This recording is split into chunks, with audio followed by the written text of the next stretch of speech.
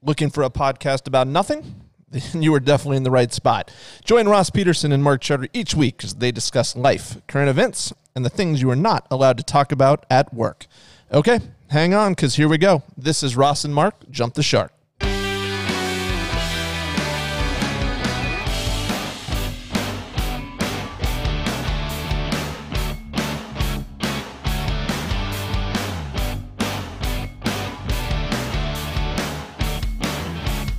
Jump the Shark is sponsored by Charterhouse Real Estate. Charterhouse can help you save thousands when you sell, and we can help you buy your next home as well.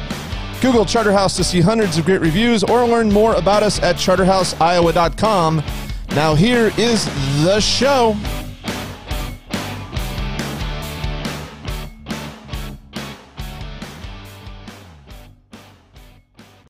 I can feel it all the way down in my plums. We're off and running, and we welcome Ross to the Syndicate. Ross is in. The Syndicate Network. That's what we're talking about today. That's stock symbol SYN. How much money do you think I could collect from people out of our listeners for the Syndicate? You guys need to tell them what the Syndicate is, what this is all about. Ross, we welcome you. We welcome you to the Syndicate. It's good to be a part of such a successful team. Ross, let's see. I'm going to put it on you to describe in the best way you can what the Syndicate is for people. The Syndicate is a network of gamblers who have pooled their money together to try to maximize profits over a short period of time. Correct. Is that accurate? Very accurate. Okay. So we, Which so far is more successful than day trading.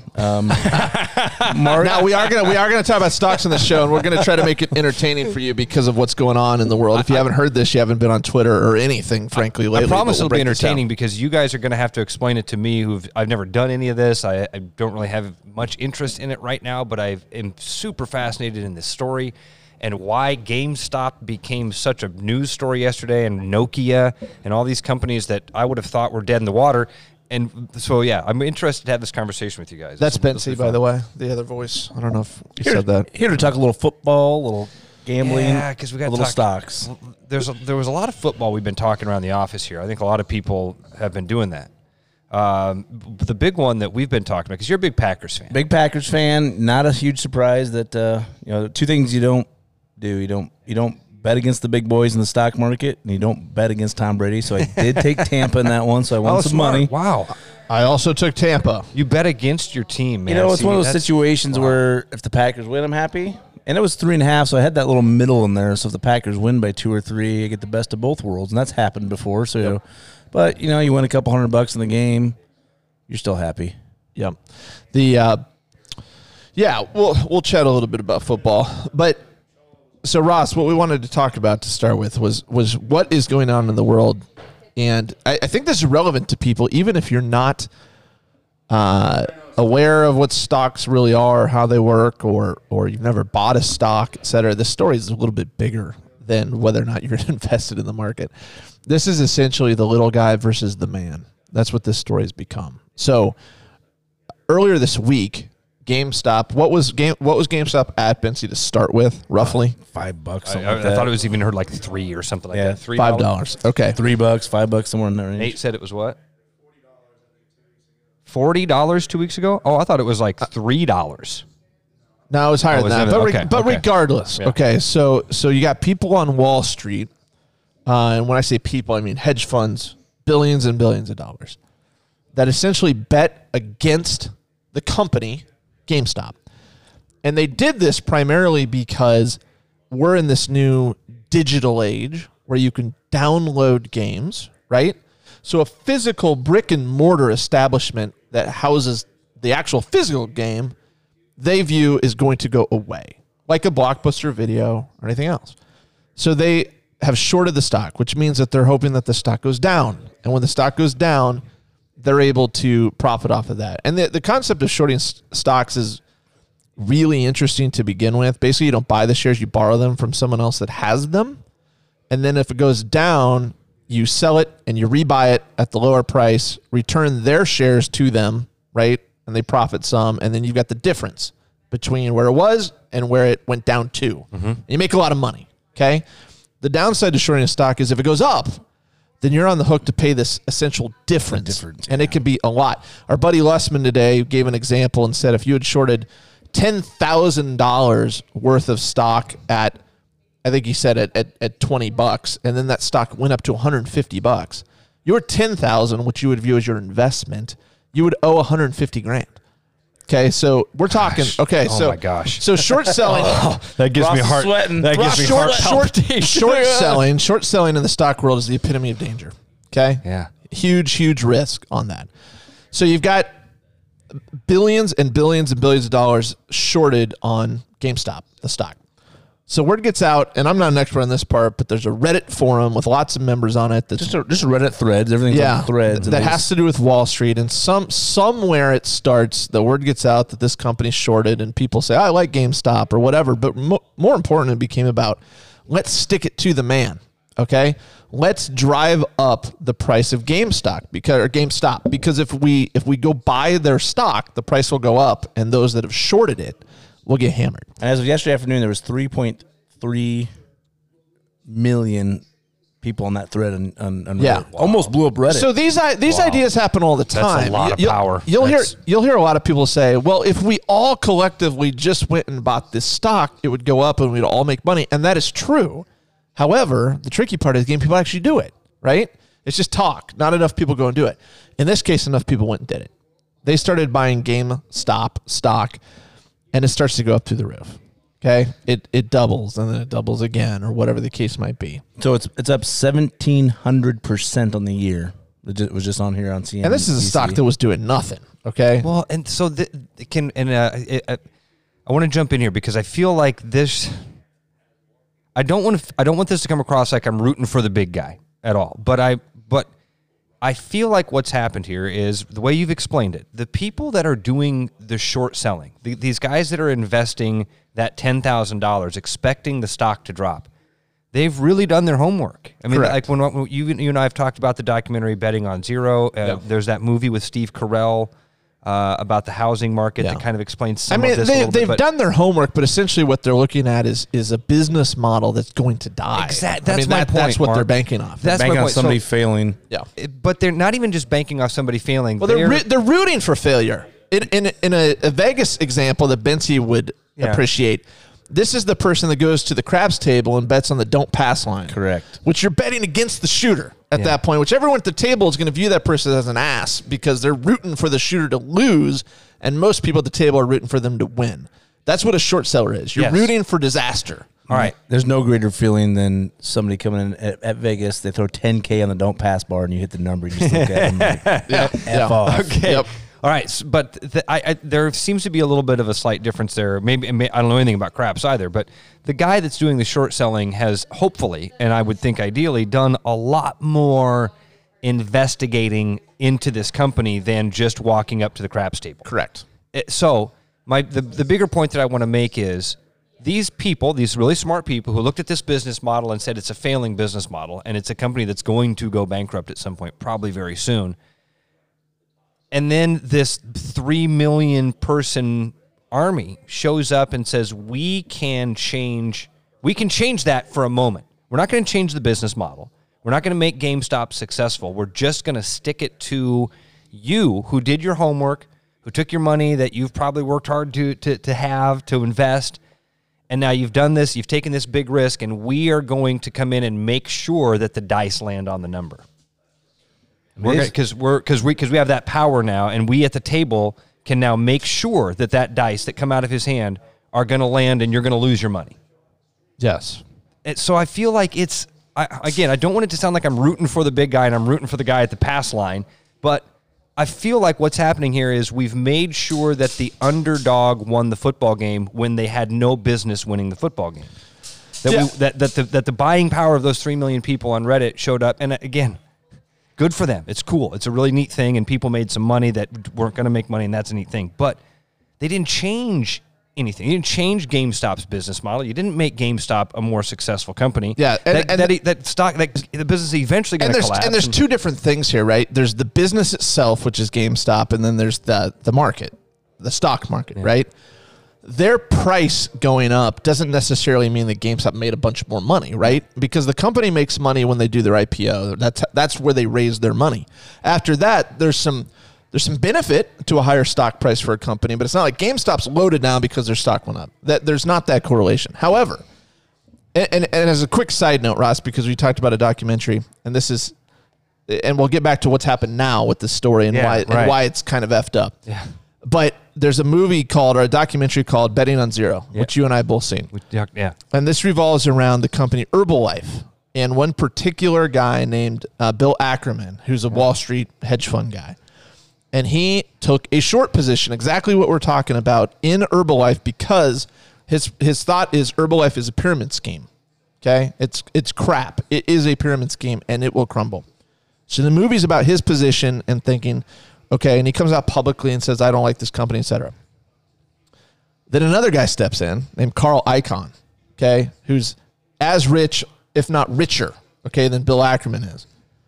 And Carl Icahn, because he doesn't like Bill Ackerman, says, F you. We're going to make sure this doesn't get I'm going to go buy a bunch of Herbalife. Load up on Herbalife. Yeah. So Carl Icahn in this position is doing exactly what the normal common man is doing right now. He's taking the position of those 3 million people. Correct. So sometimes in Wall Street, the titans battle each other. Okay. Why this is a story is this is Wall Street versus the common man. Okay. So what happens is the stock goes way, way up. And as of yesterday, hedge funds, et cetera, were taking massive, massive hits on this stuff. All right. And it wasn't just this GameStop. There's a couple other stocks that were mentioned on the same thread. Nokia was one of them. BlackBerry was one of them. Now, why did these companies get chosen? Who knows? Bed Bath & Beyond was in there. It's just kind of, they just kind of picked them. AMC, the movie theater chain. Okay. all of these are dying companies, man. Every one of these is a company that is so maybe dead part in the part of water. it's nostalgia. Maybe this group says, let's try to help these companies keep them around. So the prices skyrocket, right? And a lot of people yesterday made a lot of money. If you don't make money, if your stock goes up and you do nothing, Right, you it gotta goes up, you got to sell it. out, Had to sell it. Okay. So a lot of people yesterday, the common man, as we'll call them, or smaller investors, possibly made a lot of money. And then other companies, hedge funds, lost billions yesterday. Billions and billions. Because they basically had to get out of their short, which means buying the stock at where it is at that time, right? And that's why the loss is so big. So that all happens yesterday. So Bency and I, and I'll put us on like out here, we buy a little bit of Nokia yesterday because we're like, all right, Nokia was lower. It was one of the lowest ones, like $6-7. So we buy a little bit, we didn't risk our children's future on it, but just dabble a little bit because the theory would be this will continue for a while. Let's see if we can double, triple up our money and go from there. Overnight, Wall Street pulls some shenanigans. Now, this will be a story for a while on what exactly happened. So in order for you or me or Bency to buy stock, we have to have a trade, a system to do it. A platform. Yeah, right. TD Ameritrade would be one, but the common one that a lot of people are using right now is Robinhood. Robinhood's very, very popular amongst the millennial type people. Robinhood's an app. It's free to trade on there. It's easy. It's streamlined, etc. The people that are basement dwellers in mama's basement, I think that's so one of the ways Wall Street could stop these stocks from going up and protect the people that have their short positions, it's making it so people can't buy those stocks. Changed the game, Ross. They changed the game this morning. Now, how do you do that? Well, if you go on Robinhood this morning and try to bring up Nokia and buy some, it's not there. They only shut down trading on certain stocks. Man. The ones that are causing the problems right now, suddenly Robinhood, who a few years ago put out a tweet that said, let the people trade, right? They were founded on this concept of let the little guy get into an app that's easy to understand, that's easy to trade, etc. And now today, you can't go on there and trade. And there's other businesses that are doing the same, right? They're limiting what you can buy or maybe not at all. I heard rumors TD Ameritrade, who I use, had done something similar. Okay. They're letting you sell. Oh, of course they're letting you sell because that helps, but not letting you buy. But this is equivalent to in a football game, 4th and goal from the 2 yard line. I didn't get on 4th down. Let's give you a 5th down. Let's give you a 6th down. Yeah. Changing the rules of the game in the middle of it. Well, you guys, it was going to be 4th and 3, but we decided that you only needed 7 yards for a first down. So or it kind of feels like to give it more of a proper proper analogy to what we've seen in sports is, especially if you got to bet on it, 4th down comes up, right? And they need to convert, and it's an incomplete pass. And 5 seconds pass, and the ref from 35 yards down the field throws the flag. What just happened? To extend it, and you feel so gypped. Well, we brought up in that case, right? Like 1990, the infamous 5th down Colorado Buffaloes got. Was it Colorado? Yeah, Colorado, Missouri. Colorado at Missouri. Missouri's in the lead. Colorado got the 5th down. Yeah. I think it was Darian Hagan takes it in what a for the name. touchdown. and Colorado ultimately, that allowed them to win the national championship that year. How many refs are on a field at once? 7. 7 guys missed it. Seven guys missed it down. Unbelievable, dude, that happened. Now, of course, maybe at that time they might have been like 5-man crews at that back then, but it would still been multiple officials, and I mean, scoreboard operator, like the number of people that are involved in a game operations at an NAIA game. And I think there had been a penalty. Ridiculous. There had been a penalty or something in there that didn't get All right, counted correctly. But I have that debater's training in me of always trying to find. Nobody's really dumb. Nobody's really stupid in this conversation. So there's got to be some merit on all sides of it. There's got to be a reason that they did this, and I believe it is because the power of money. These hedge funds stepped in and said, "Man, you're really screwing us over here." But I'm trying to find the avenue to defend it. And just hear me out. Like when you say, Bensy, the Robinhood app guy is Here the goes guy. Ross defending Wall Street. The Robinhood app guy. I never thought this would happen. The Robinhood app guy. Just hear me out for a moment. I don't know. I'm just kicking the tires here. I could be wrong. I usually am because I'm kind of a dummy. I'm just good at saying things.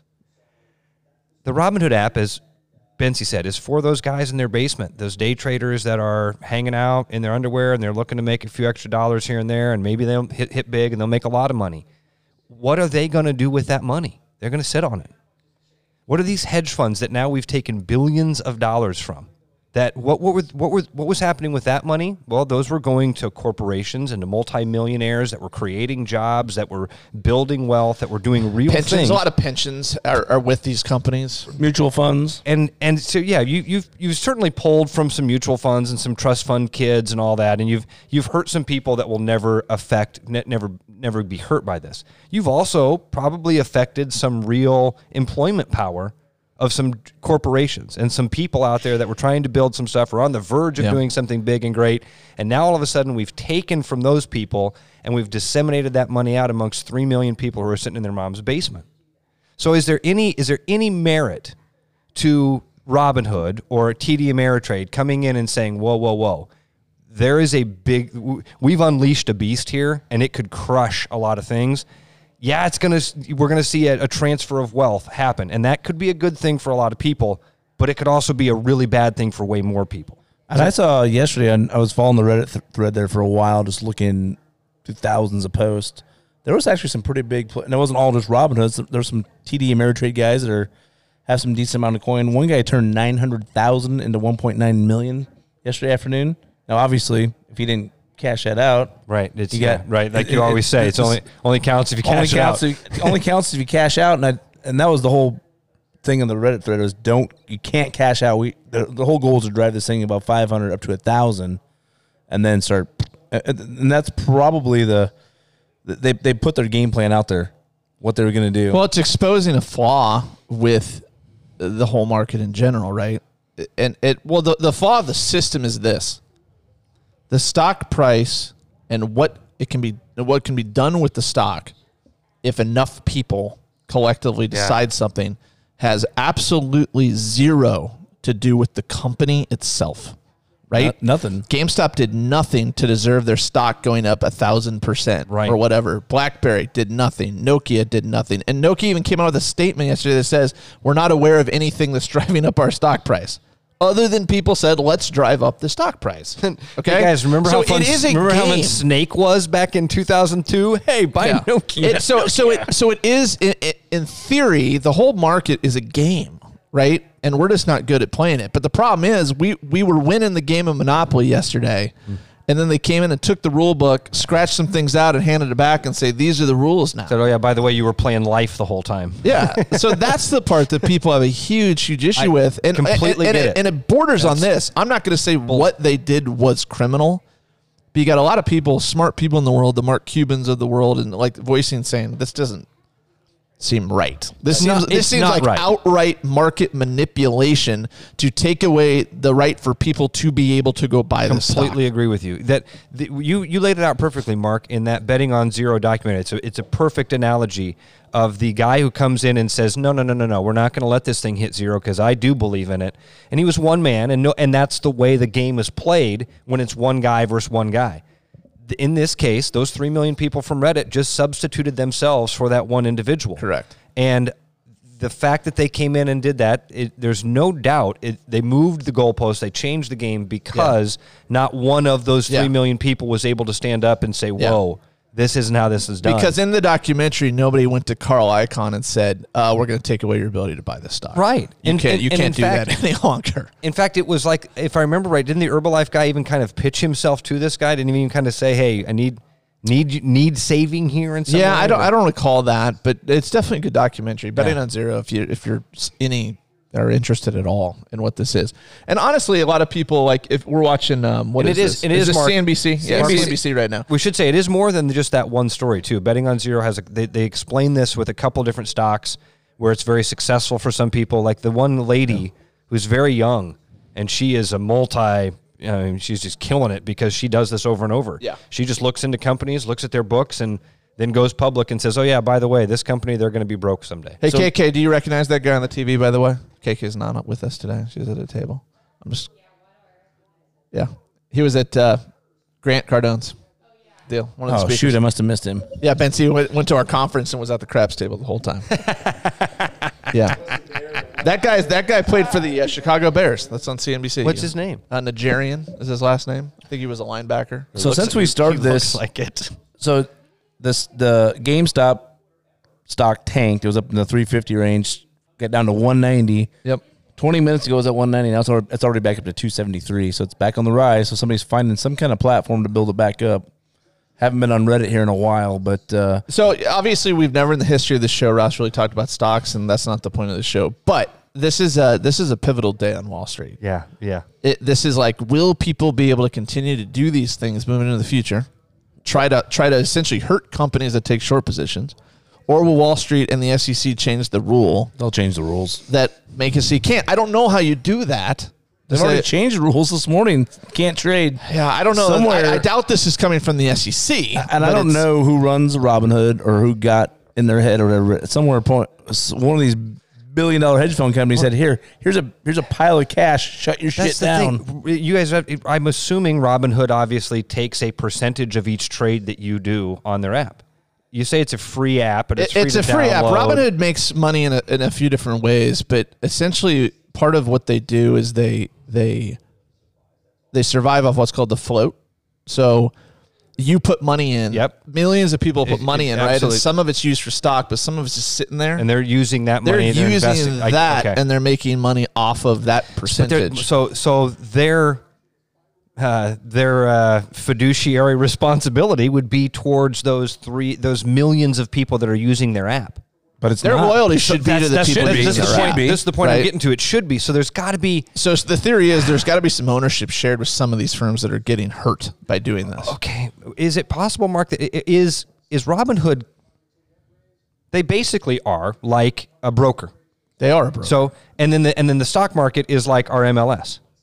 So if the MLS comes to Charterhouse and says, we don't like your model anymore, and if you don't change your model, we're going to shut you down. Yeah. Now, how do we make our money? We make our money off customers. Yeah. And them coming in and using our product. But if we don't have the avenue to get them on the market, then we lose all the stuff. Yeah. So it's got to be coming that other direction. It's got to be where the stock market, whoever that is.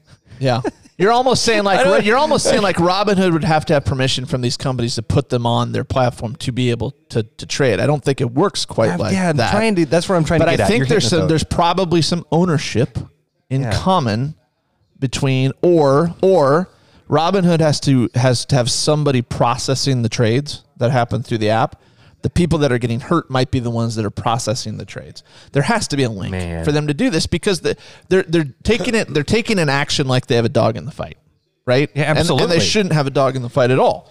So if you invested your money yesterday, last night. By the way, if you're listening to this and you're smart and you know exactly why, not what Robin's saying why they're saying they're doing it, because they're talking about volatility and all this stuff, which doesn't ring true at all. If you know why Robinhood is actually doing this, tweet at us. Will you make sure your brother listens to this before 3 years from now? Because I don't want to get a text message from him in 2027 that says, "Hey, by the way." Speaking of Robinhood, let's do that. If you invested last night, Ross, you're screwed. So your money is just all tanking. You put your money. That's Spencer and I. We're screwed. You put your money in, and it's locked in, and Robinhood is not allowing you. You can go in and say you want to sell it, but you're not actually. And getting we use TD Ameritrade, so we're allowed to trade. Unreal. So the Robinhood people are not driving it up like we had hoped. That's where we're screwed. Okay.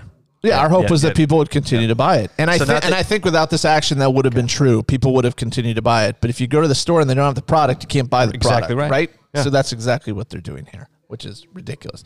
So anyway, that'll be our talk for the day. We are better realtors than we are day traders. That is, our living will not be in day trading. It will be in real estate and the syndicate. I pulled a Nate Lee yesterday, guys. Sold a house in a day. That's great work. Boom. Oh.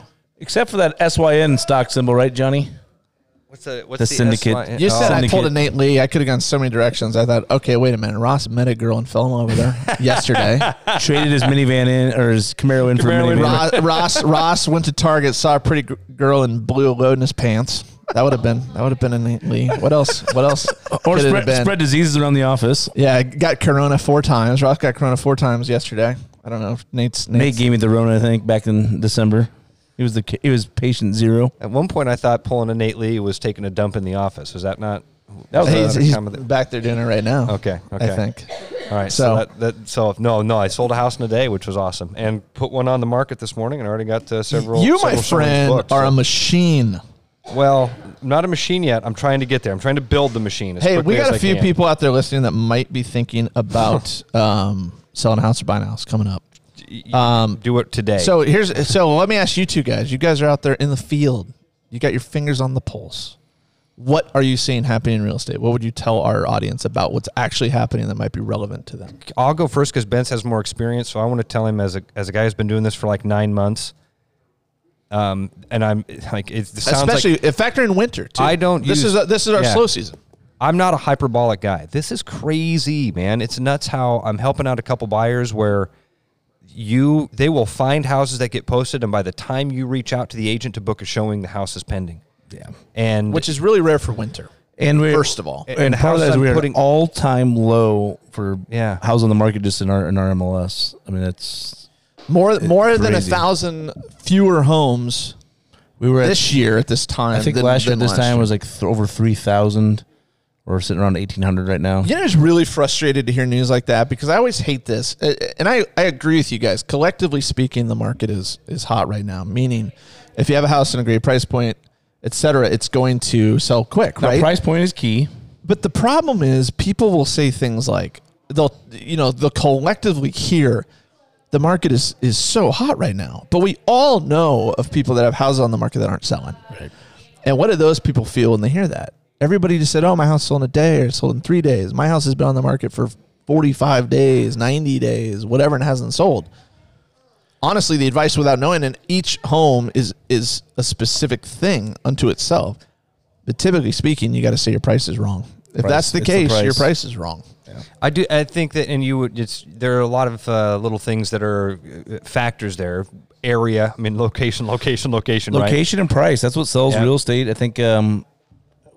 think what happens too when the market is hot, people think they can overprice their house, and it's just when we talk about comps a lot. Everything else comparable is at a lower price point. All that other stuff is going to sell faster. So I do think the hot market, the talk of the hot market, houses selling in a day or two, leads people to believe, I can get 10 or 20 grand more for my house than my neighborhood, and that's just not true. Yeah, it'll go for the price that your neighbor sold for if it's a comparable house. Yep.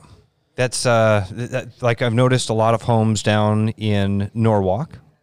We sold one in November that was on the market for like a week down there. But I've seen some houses that are sitting in Norwalk that have been there for a little while. So I don't know if that's price just point. It's price point, location, price and location. Right. Little things like, does it have egress windows or does it have a walkout basement? Was just visiting a client yesterday. They want a certain price point for their house. Nada. It doesn't even have an egress. It has an egress in a bedroom. Kind of a dark basement. Very nice house. You know, they're pointing out $400,000 houses or $380,000 houses are selling. Those houses are a little bit different style than the one that they're trying to sell. Some of those are ranches, big walkouts. Huge difference when you have a basement that's different. I mean, that could be the difference of $10,000, $15,000 in value just based on demand for that. Yeah. Here's the good news about Charteris Real Estate. Well, we have lots of things that make us good news, but the most important one, if you're one of those sellers out there, and no, we're not recruiting existing business. I want to be clear about that. One of the beauties of what we do, and I've seen this, and it happened to me a couple weeks ago. It's happened to us a lot, frankly, is our model set up to do two things, and it just depends on where the person comes from, right? If they put their house on at the appropriate price and it sells quickly, they've saved a bunch of money because of what we charge people, right?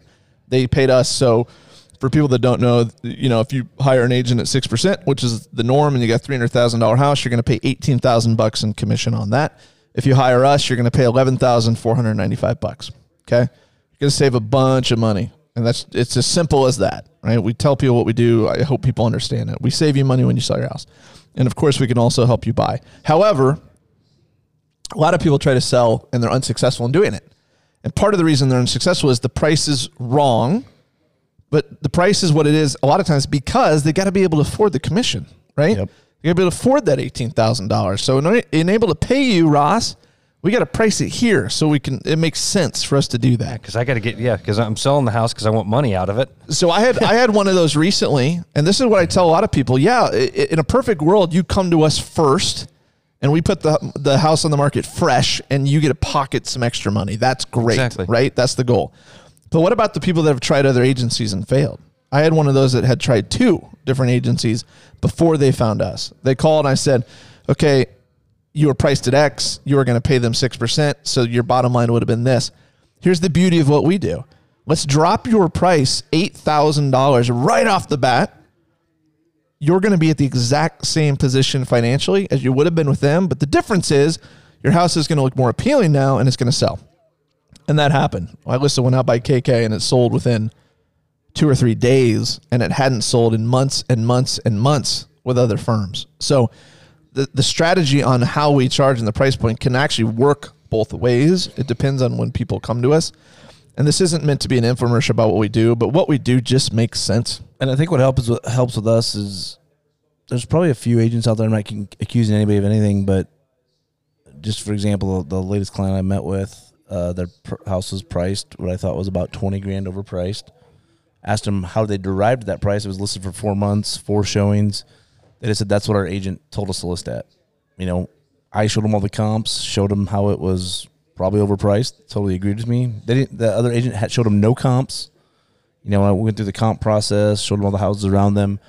They had never been through that process before, but under our model, we have no incentive to overprice your house for extra commission. Right, exactly. This is where our commission is. We're going to price it fairly, make the same on every deal. We treat the customer that's a $200,000 house and a $450,000 house the same. In fact, the buying agent has an incentive to have your have the price as high as possible, so they get a higher commission. They get more. Yeah, they want it to be higher. We also don't have an incentive to underprice your home. Sometimes people think, oh, you just want to underprice it to sell it because you don't care, right? Because your commission is $24.95 on our side, no matter what. The thing that stops us from doing that is simply us being wrong. Like, if we price your house too low, like literally too low, then you'll know because you'll have a crap load of people showing up right away and you're going to get tons of offers. That's a good sign. Now, not always the case. Sometimes you can price a property just right, and that will happen because the house looks great or lack of inventory. But we're not going to do that strategically because we care about the reviews. We want people to say good things about our company. We don't want word getting out that we underpriced the house by $10,000 when we didn't need to do it. So one common misconception about how agents price homes is that they take the commission into consideration when they're doing that. Not at all. It doesn't even come. We don't anyway. It doesn't even come into the equation. I never think about it at all. You run the house for what it is, and then from there you can say, here's your cost based on this property. But the commission itself has nothing to do with that, unless you're having the conversation with a client like I just had, which is they've tried and failed, and you don't want to go on the market doing the exact same thing. So in that case, making a reduction makes sense. But again, the reduction does not hurt their bottom line. That's the most important part, right? What they walk away with is the same at the lower price because of the commission difference. So We have, however, in the last week or two, seen posts by agents saying, all I care about is commission and making the most money. oh, there's some I was idiots. appalled by that, man. I'll read the post. I'm not going to say We have we have a realtor exchange, knowledge exchange group on Facebook that a lot of us are a part of. I think all of us are a part of. And man, sometimes the stuff on there is shocking. I'm What I don't like about that is when you see things like that, it gives every realtor a bad name. really does. Because especially when you see people like doubling down on it. You see you see a guy post something that says, "Man, I'm looking out for me." Well, here's and the, then here's other the post. agents are like, "Yeah, like it and love it and all that." This agent who does work for a Remax office. I'm going to say that because there's lots of Remaxes. I'm not going to say his name. It's a guy, but whatever. You just narrowed it down to about 4,000 guys. I did. I narrowed it down. Good luck. 2,800. But this is what this agent says on this forum, and he said this publicly in the sense that a lot of other agents can see this. Okay, and he has no problem saying these words. He says, it absolutely warms my heart when I sell a property and get paid 3% and find out the other sucker agent took the listing for 1 or 1.5%. Now, he's not talking about us directly, but this is in a sense what we do. We make $24.95 and we're fine doing it. Otherwise, we wouldn't be doing it. Okay, but this is his mentality. He goes on to say, I made double the listing agent and did less work, not having to list it, pay my assistant. He says, you know why most people do it for 3%? Because we're worth it, exclamation point. Well, I would argue that a lot of agents aren't worth anything you pay them because they suck. But he goes on to say, it's simple math. I'd rather sell 10 homes at $1 million each than sell 50 homes at $200,000 a piece. Less work, same money. Now, again, I would disagree with that part because we want to help more people, right? This isn't about how much money can I make with doing no work. It's about helping people. That's what we do. That's our model. Here's the crux of what he says, though. The next line. The only thing I care about is my total income. Terrible. I could give an S regarding volume. I know a lot of big agents that show big volume but give away their commission to get the deal. Fine by me. And here, another thing. So one, he only cares about his income too. Also, whenever I see a listing that is only paying 2.5%, I just stroll on by. All right. So here's let me explain. Wow. Let me explain that part. So you've hired this agent, okay? Now to buy a home. Like I said, the average commission is 6%, which means the average buyer's agent gets 3% when we help someone buy a house. And that's the beauty of our model. We take the $24.95, but we still offer 3%. So agents have every reason to go show our listing.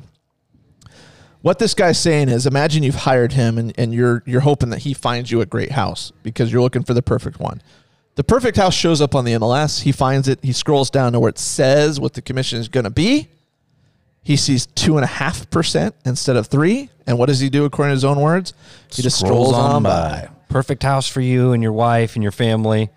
The one you've been dreaming about, in your price point, in the neighborhood you wanted to see. He ain't even sending it to you because he's going to make 0.5% less. So I commented on this, or I posted this on our Facebook page, and I said, an agent mentality like that here would get you fired. You would be fired. You cannot work here when you think that way. What's alarming is he's not the only agent that thinks that way. It's bad. And this is why I try to pimp Charterhouse. We're not saints here, okay?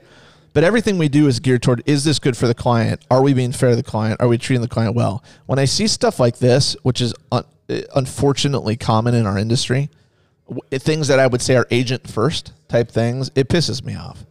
And people that are listening to this should be aware there are agents that think like this agent does. They are not putting you first. Not at all. They do not care about you. They care about the check, and that is it. As disturbing to me as the comment was how many people seem to be backing that up, cheering that on, saying, yep, you're exactly right. You get what you pay for. I saw that unfold over and over through that forum, and I just thought, man, this is not the stuff I was taught in our classes. This is not the ethics and the fiduciary responsibility. Ross, it's greed. All of the stuff that we were taught in those classes that you have to put first if you're going to be an agent for a client. It's about the client. It's about right? the client first. Right. It's about the client. It's not about, it's the last thing is you and yours. And I've had several instances where I've had to take a little bit of commission cut for buyers, sellers. Dude, the last house I just closed last Friday, I got paid 2.5% on. And did I care? No. I took The client found a great house for them. That's There'll be a lot more deals this year. I don't care about that 0.5%. I took now, would I have 2%. liked it to be 3%? Sure, of course. I took 2% on a FSBO that I helped a guy buy. They weren't offering anything, So you got the 2. and we got 2%, and it's a perfect home for him and his wife. And you can feel they're good about that. And not only- I'm ecstatic about it. It's and awesome. that client will probably think about you next time or tell a friend, et cetera. It's this one-off version that people have in their minds in our business. Like, I've got to squeeze every penny out of every transaction, no matter the cost.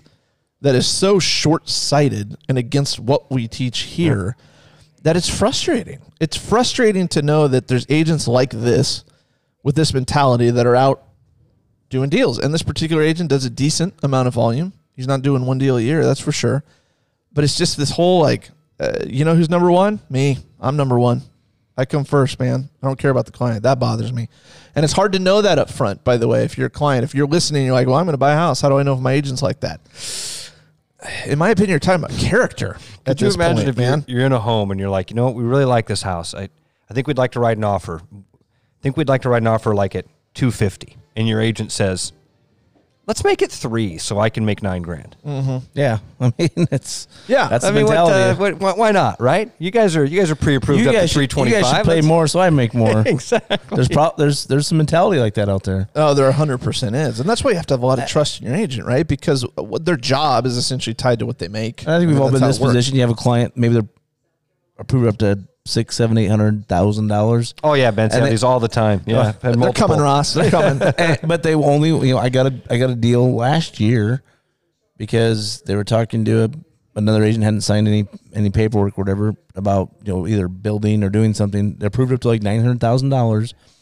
This other agent kept sending them stuff that was $900,000, and they told me up front, 400's our max. They ended up getting something for 440, but I was sending them this stuff that was 350, 400. What they asked for, not the mentality of, oh, you can afford 800. Get them what they want. Yep. Had the same thing happen with a couple I helped out with the buy and a sell. They had another agent they were having work with them on looking for homes, but when we finally got to the process of buying, one of the things that he told me was they appreciated that I continued to send them homes in the lower part of their range. Give them what they and want. The other agent was continuing right at that $300,000 mark. Yep. Over and over. And the one we bought was like $265.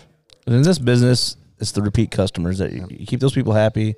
The price thing's always a slippery slope too, and I tell clients this: if they say our max is 4, honestly, the difference to your agent for us, I'll speak about us, right? The difference between us selling them a $400,000 house or a $375,000 house. Okay, there is a difference between those, right? But people get fixated on, well, my agent's trying to push me higher. We're talking about hundreds of dollars difference, right? $300-$400. What the agent's focused on is the house, right? No matter what you buy, the 375 or the 4, we're making $11,000 or $12,000 off that deal. Trust me, the agent should care way more about that, the fact that you're even working with me, right. and you're going to we'll help you find a house. The agent's happy about that and grateful for that. So what I tell clients is if someone says our max is 400, just as an FYI to people that are working with agents, don't get super pissed if your client or your agent sends you something at 415 or 410 or whatever. That's the same range. Because we're thinking negotiation, right? We can negotiate this down into your range. It's not and again, I'm speaking for us at this table. It's not that, man, they're really trying to make the extra commission off of that $15,000 or $10,000. We're not talking about a ton of money in that situation. We're trying to find you a great house that does fit the range, but there's got to be a little give and take above the top of that range to get you down into it. So I don't know. I mean, ultimately, again, before you decide who you want to work with, vet them, look at Google reviews. You can ask them for, do you have any clients that would speak well of you? That's a great idea. Your numbers. Just a reference like you would a job interview. Do some work. And here's another thing, and hopefully some of our charter house agents will get business off of this. And this is something people do a lot. And now that spring's around the corner, hopefully, this is important. If you're a buyer, I always think like everybody knows this. It isn't true. Not everybody knows this. Remember these things if you're listening and you've never bought a home. If you are a buyer, you can have your own agent. Absolutely. Okay, You should have your own agent. The seller of the home pays the commission. It gets divided up. Okay, in most cases, the seller pays. Have your own agent. It does not. So when he says that, having a buy agent does not cost you commissions. Don't go to an open house and fall in love with it and just say, well, we just decided to write the offer with the agent that was there. That's stupid. Don't do that. Absolutely. Leave and call a charter house agent. We're happy to come help you. We can do so quickly and you won't lose the house. There's just some of these things, but the most important thing is our advice, whether it's us or another great agent. There's obviously lots of great agents that work at other companies. If you're buying a house, have an agent. They're just going to know things that you don't know. Think about things that you're not thinking about. You're not saving any money on the buy side by doing the stuff yourself. No matter how much Googling you do. The only case is if you know that the same agent on the house says that they're willing to reduce the commission, maybe then that there's a case where you can be. But a lot of times that's not happening. It's not happening. And dual agency, by the way, we're talking about dual agency where a same agent represents buyer and seller. If you trust the agent, it's okay. You can do it as long as you feel comfortable with it. Don't ever feel forced into it. And that's that open house scenario where, oh, it's just easier if you use me to write it up. You know, you don't have your own agent. You don't need one. Well, the agent makes double the commission on that sale. So, of course, they want that to happen, right? Don't do it. If you learn anything from this episode, get your own agent. And if you want a charter house agent and you like this podcast, we love that. We have 13 agents here now, so we can certainly hook you up with someone good. Also, be careful day trading. That's another. Day trading is dangerous. Definitely don't day trade.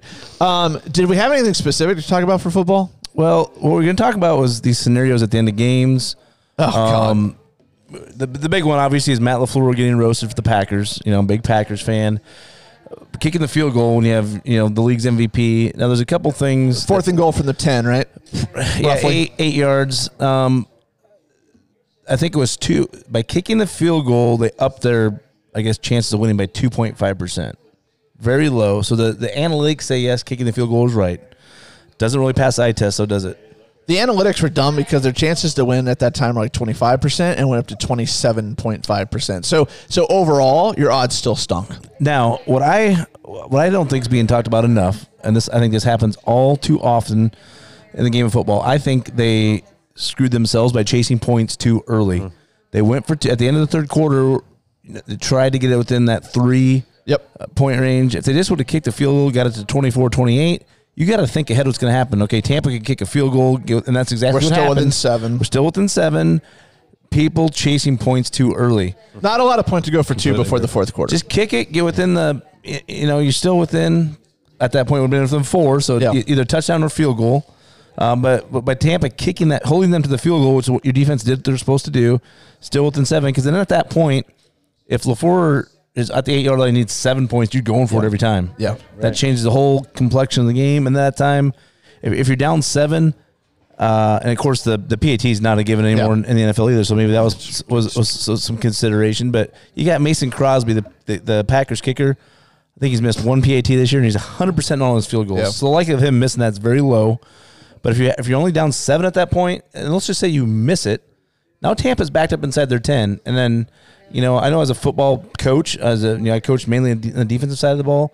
You love it when a team's inside their 10-yard line. Yeah. You can do a lot of things defensively.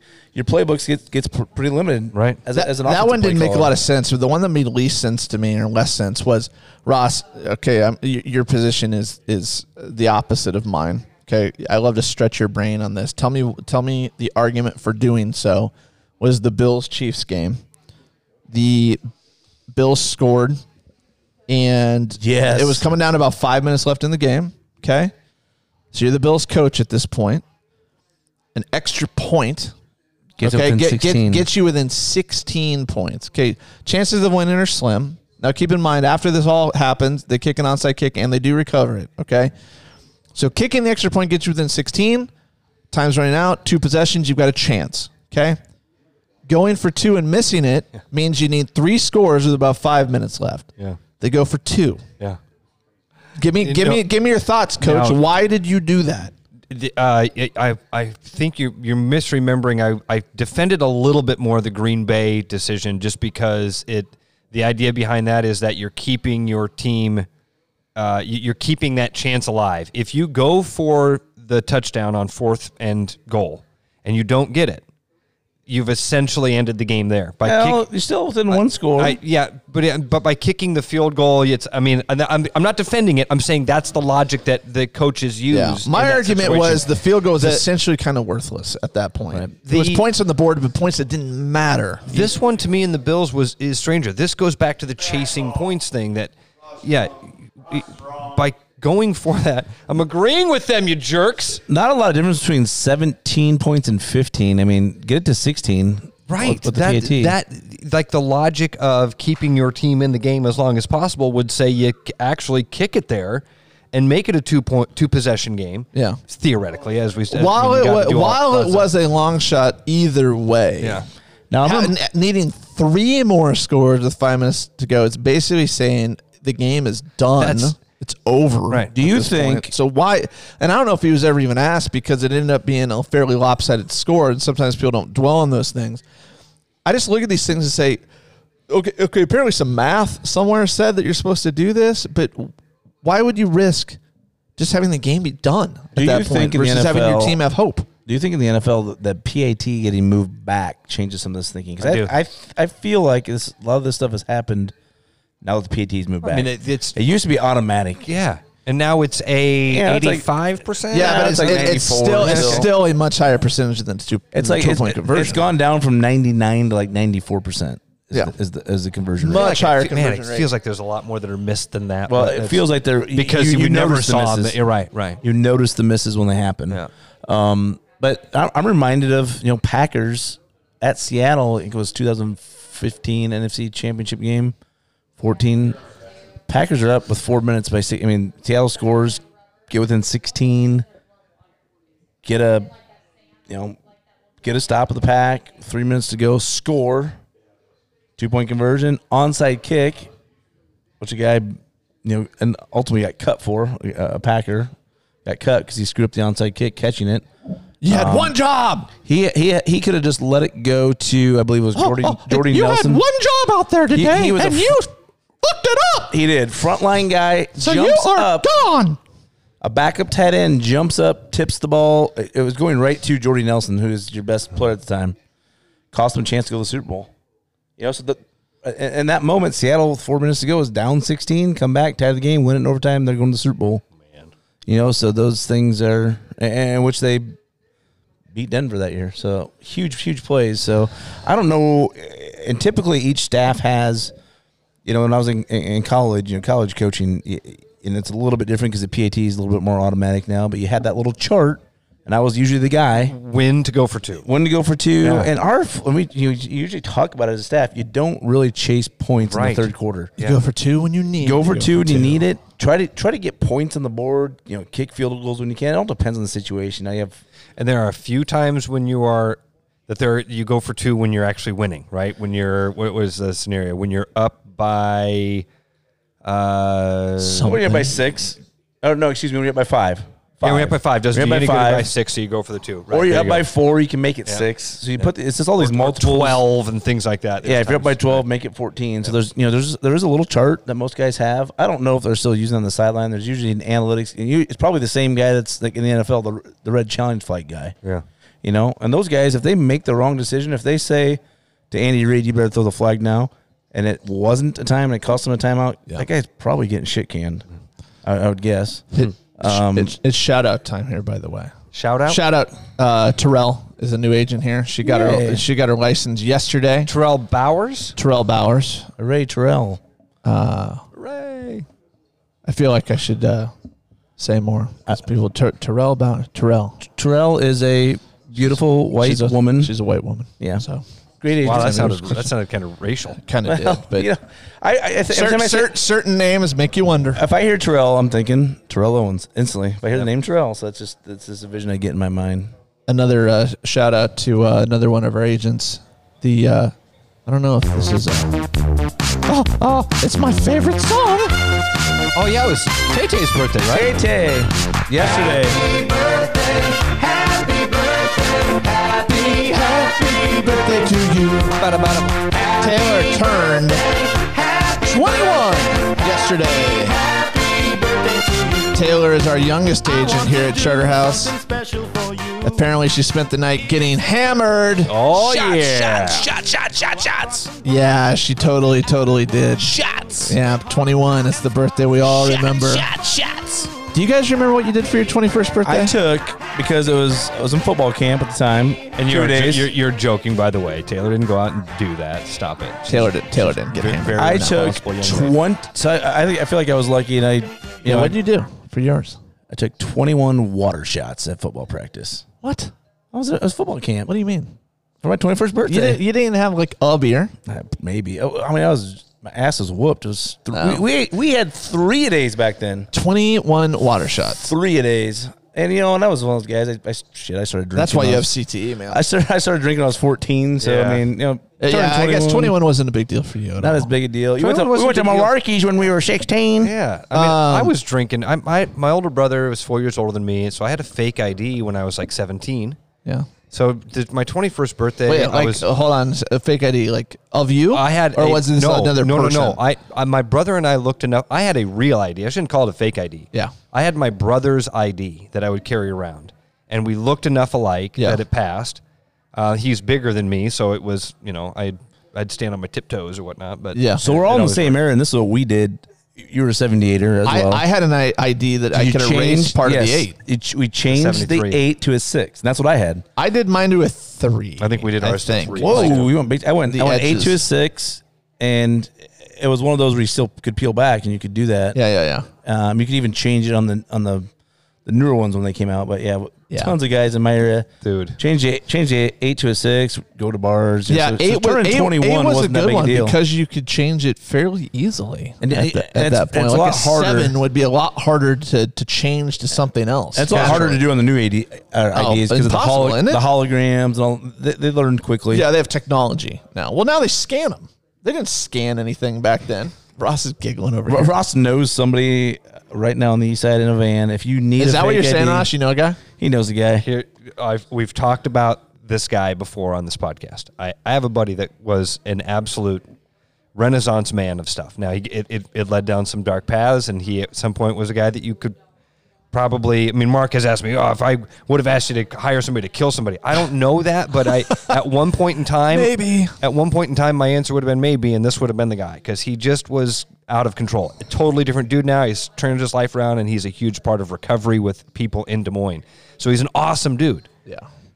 When I was his roommate, he made fake IDs. Now, were they the peel back kind? And they had just started the thing with the hologram on them. Oh, Okay. they did. But there was still a way to do it. And you basically took an X-Acto knife and you would do the same thing. You'd carve off the side of the 8 or you would change something on the digit. But this guy had a way this guy had a way where he would take the entire number off and then he Replace would it? replace it. He would print on a piece of paper. I don't remember if it was a Now, special at kind of the- piece of paper, at but the basically time- he would transfer it onto a piece of like clear packing tape Able to, yeah. and then lay that over the top of the ID and then cut the packing tape around the ID so you still had that shine Yeah. that the hologram would I'm looking at my ID. There's a lot of stuff on this ID now. So that's the thing. Man. You wouldn't have to duplicate any of that stuff. All you were trying to do was Change that little that number. one little number and then keep that You know what's weird? film on it. Do you guys notice this? You have three pictures on your license. 3. You got your main one, and then there's 2 smaller ones. I don't know why they have 2 smaller ones. If you feel your license too, the birth date is raised. Probably for that reason. You're supposed to feel it. You can feel it. Now- it's literally raised. Man, I hope there's a statute of limitations. If 'cause this was 25 years yeah. ago. This was happening. If but you're that old was- enough to This remember. reminds me, by the way, by October you need to have this little star on your license. yeah, Wow. yeah. It's called the real ID, I think. I've already got mine ready to go. But correct me if I'm wrong. I'm going off of memory. Wasn't the ID number, like the license number, didn't it also end in the last digit of your birth date as well? So for us, it would have been 8 Yeah. I think it used to. at that point. Yeah, mine does not If now. if it didn't match up back then you're in trouble. it had to match. I think that was one of the things I was going off of as well. So So the big, I don't know if you guys remember, like when we first got our permits, might have been my first time I got my license. Do you remember?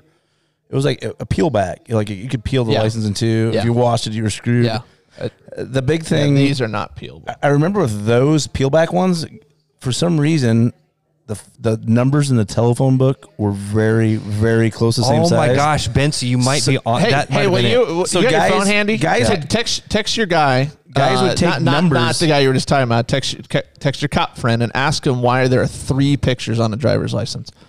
I want to know the answer to this one. The main one and then 2 small ones off to the right. So there's got to be a reason for that. When you had the peel back ID, guys would peel it back and would take numbers out of the phone book, and like kind of like Ross was saying, Yeah. get them to get them on there, and then put that down.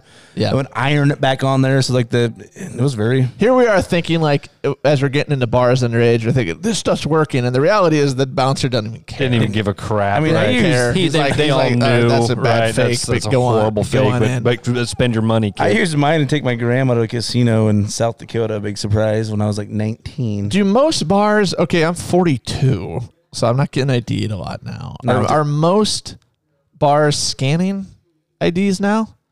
Are they running them through a think machine? so. Or are they still Man, visibly checking them? I don't know how They much. probably look. Hey, KK, you're young. How much are those machines? What do bars do for your ID? KK, Do they when you're scan out bar them? hopping, They just when you're- look. Okay, well, it's still old school. I And guess. you notice that the date of birth on here is on here twice now. The raised. Then it's got date of birth. So you got to do some. I am curious about this photo thing though. Why? What's Dude, the- it's just for fraud, right? I mean, it's just.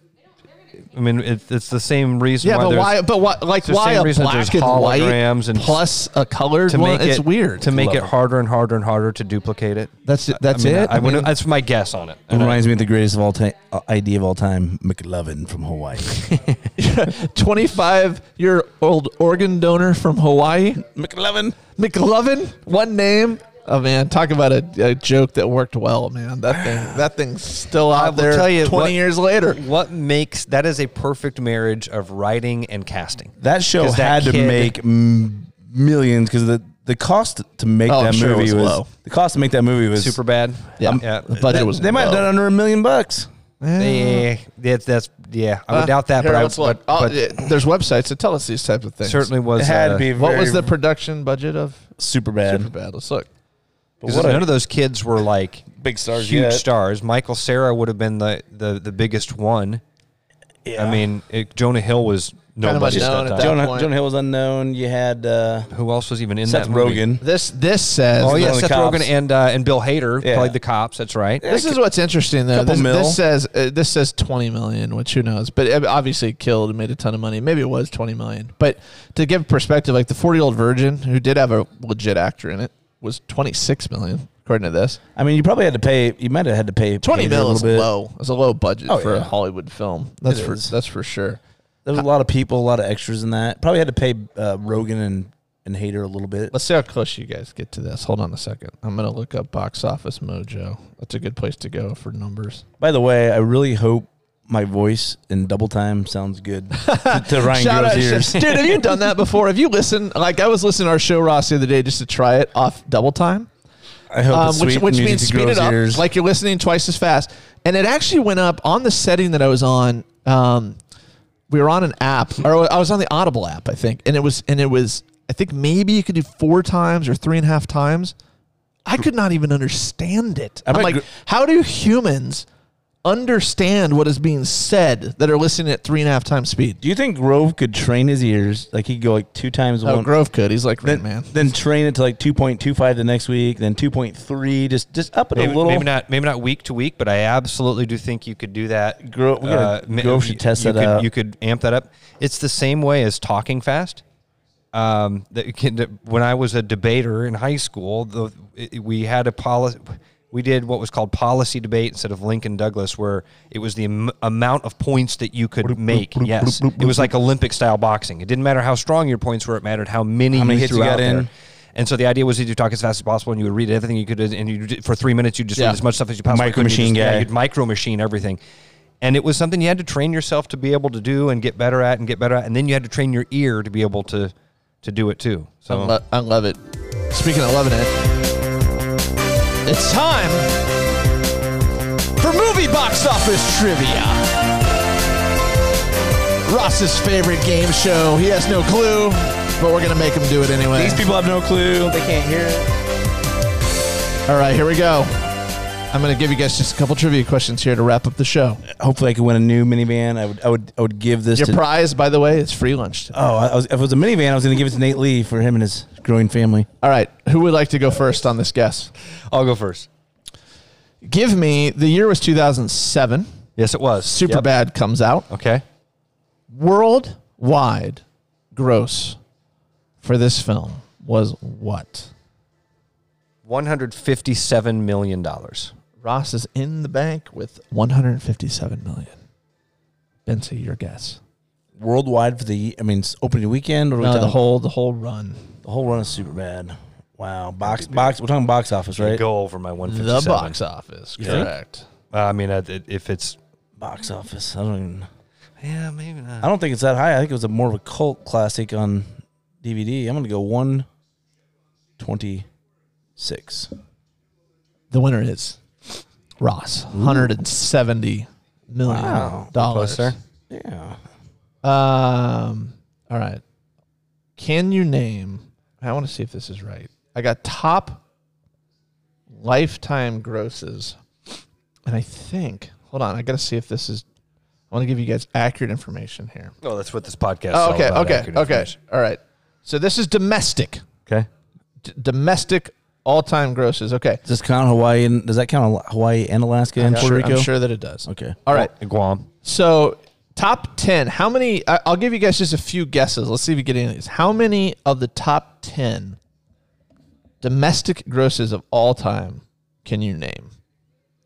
This is one of these where everyone always thinks they know these things, and I was like, really? Is this adjusted for inflation? I have no idea. I'm going to Titanic? guess not. Yeah, so my guess is that we can get like 3 of these because I would guess Titanic and Avatar.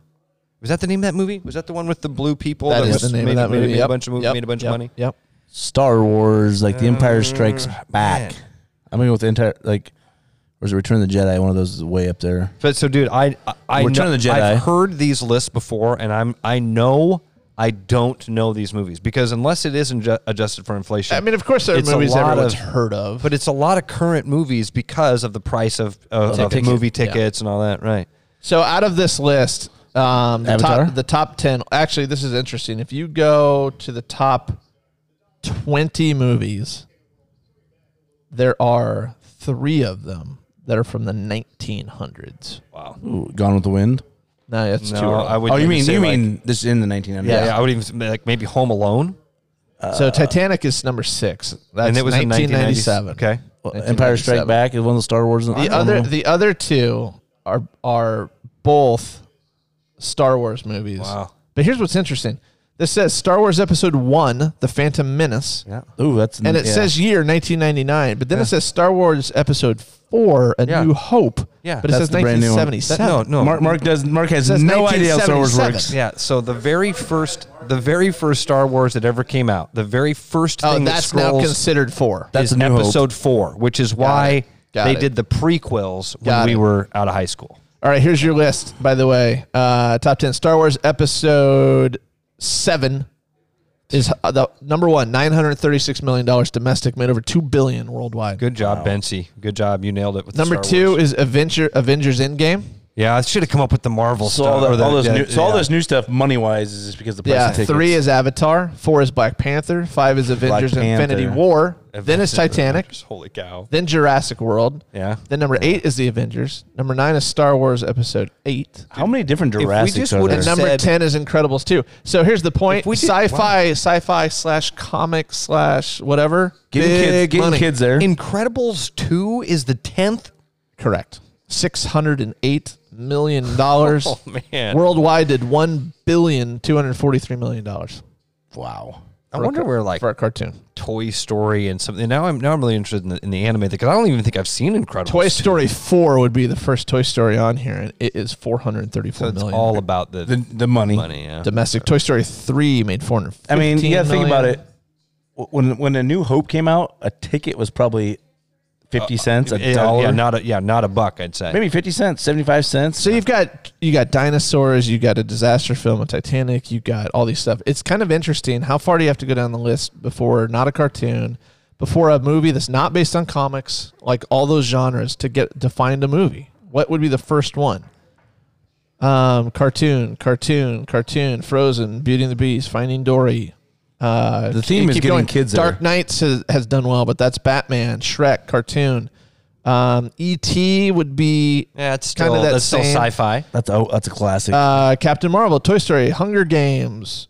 So Hunger Games, Pirates of the Caribbean. Those aren't quite kids. themey, Still little bit themey. fantasy and yeah. Toy Story, Wonder Woman, Iron Man. I'm still going down the list. Hunger Games. The theme is Jumanji getting, was basically board game. Jurassic Park. the theme is getting kids to the theater though. Hell yeah. Good stuff when you get kids there. Harry Potter's, Finding Nemo's, Spider-Man. Probably I don't know. The first one that I come to is number 47. The Passion of the Christ was 47th. That was not based off of, That was huge when that came out. That was an event. Did you like that one? But man, I never even seen that lots one. of cartoons. I mean, it's like, did you like what was what was the Holocaust? I mean, movie yeah, that get Schindler's Schindler's List. List. Well, Same stuff. Here's Did you one of like the it? keys. It's One of a the little keys dark. is Yeah. a film that adults and children can both go to. Correct. Either together or individually. That's going to be a moneymaker. They can go to. That's going to be a cash cow. I will go on the record. I have vehement hate for Titanic. Really? Oh, let him on the goddamn board. That's just ridiculous. They've done episodes about that off of Just ridiculous. Mythbusters, whether they could have both fit. On the Hell, board. yes, they could have. When we were in when we were at Disney, we went to what Planet Hollywood, or one of the things that has like Hollywood props from movies, and one of the things they had there was the door. And Aaron even took a picture of it. Like, as we were walking past it, Aaron's like, "Oh, you're damn right. Two people can fit on Now, that." if it was me, it'd be dicey, but Yeah, I mean, you can't put two beds DiCaprio's not a very big dude. He's built like me. Exactly. Get him on there. Come on, Rhodes, you fucking bitch. Let him on the door. We're definitely going the explicit route on this Hour one. 10 minutes to get the F&B. Now, yeah. Okay, last one. A favorite of Bensie's. I don't know if Ross likes this movie or not. Rounders, Ross. Oh. Fan of Rounders? I wouldn't say Rounders? favorite. A fan of it. Yeah, it's a good movie. From this last time, I stick it in you. How good is see, I John don't Malkovich know. in that? He's great. He's All right. just phenomenal. Worldwide box office gross. Ross, Bensie goes first this time For Rounders? for Rounders. Worldwide. At that time, 100 and... It was 1998. Ooh, Bensie's way over what I was thinking. Ooh, is it? That's a big one. 166 million. Whoa. Am I way above what you thinking, Ross? Ross. Yeah, What I do you was. thinking? If I would have gone first, I would have guessed like 42 million. Is that your guess? Yeah. 22 million. Wow, that's Yeah. it. It's one that found success Afterwards. the theater. And the thing that really, really, really kicked it off was, I think, shortly thereafter, Chris Moneymaker won Online the World poker. Series of Poker, Yep. which created the poker boom. And that then was- everybody started finding Online Rounders. poker was... He was... Poker just 'Cause- took off. just took off. Because It just exploded. Moneymaker, which is like the most ironic name ever in the world of poker, his actual name, Chris Moneymaker, was a normal guy that went and won the World Series of Poker. So now it became like anybody can do it. And qualified through an onliner. Which really launched poker to what it is today. He was the guy that launched it. And it was a huge event. Then it went from like having 500 or 600 entrants to 8,000 because of the poker boom. All right, everybody. Thanks for joining us. That's Fun it. one. We gave Thanks, you Betsy. a lot to consider. Hey, don't buy any stocks unless you want to lose money like Bensy and I. And if you ever want to make extra money, join the syndicate. Another episode of Jump the Shark is in the books. Ross and I hope you had fun with us and we made your week a little better. If you love the show, you can help the show. Please subscribe to us wherever it is you listen to your podcast. You can also show some love by telling others about Charterhouse Real Estate. We have made it easy for you to talk about us by charging sellers a lot less commission. They will thank you for giving them our name. We truly appreciate your support, and we will talk to you next week.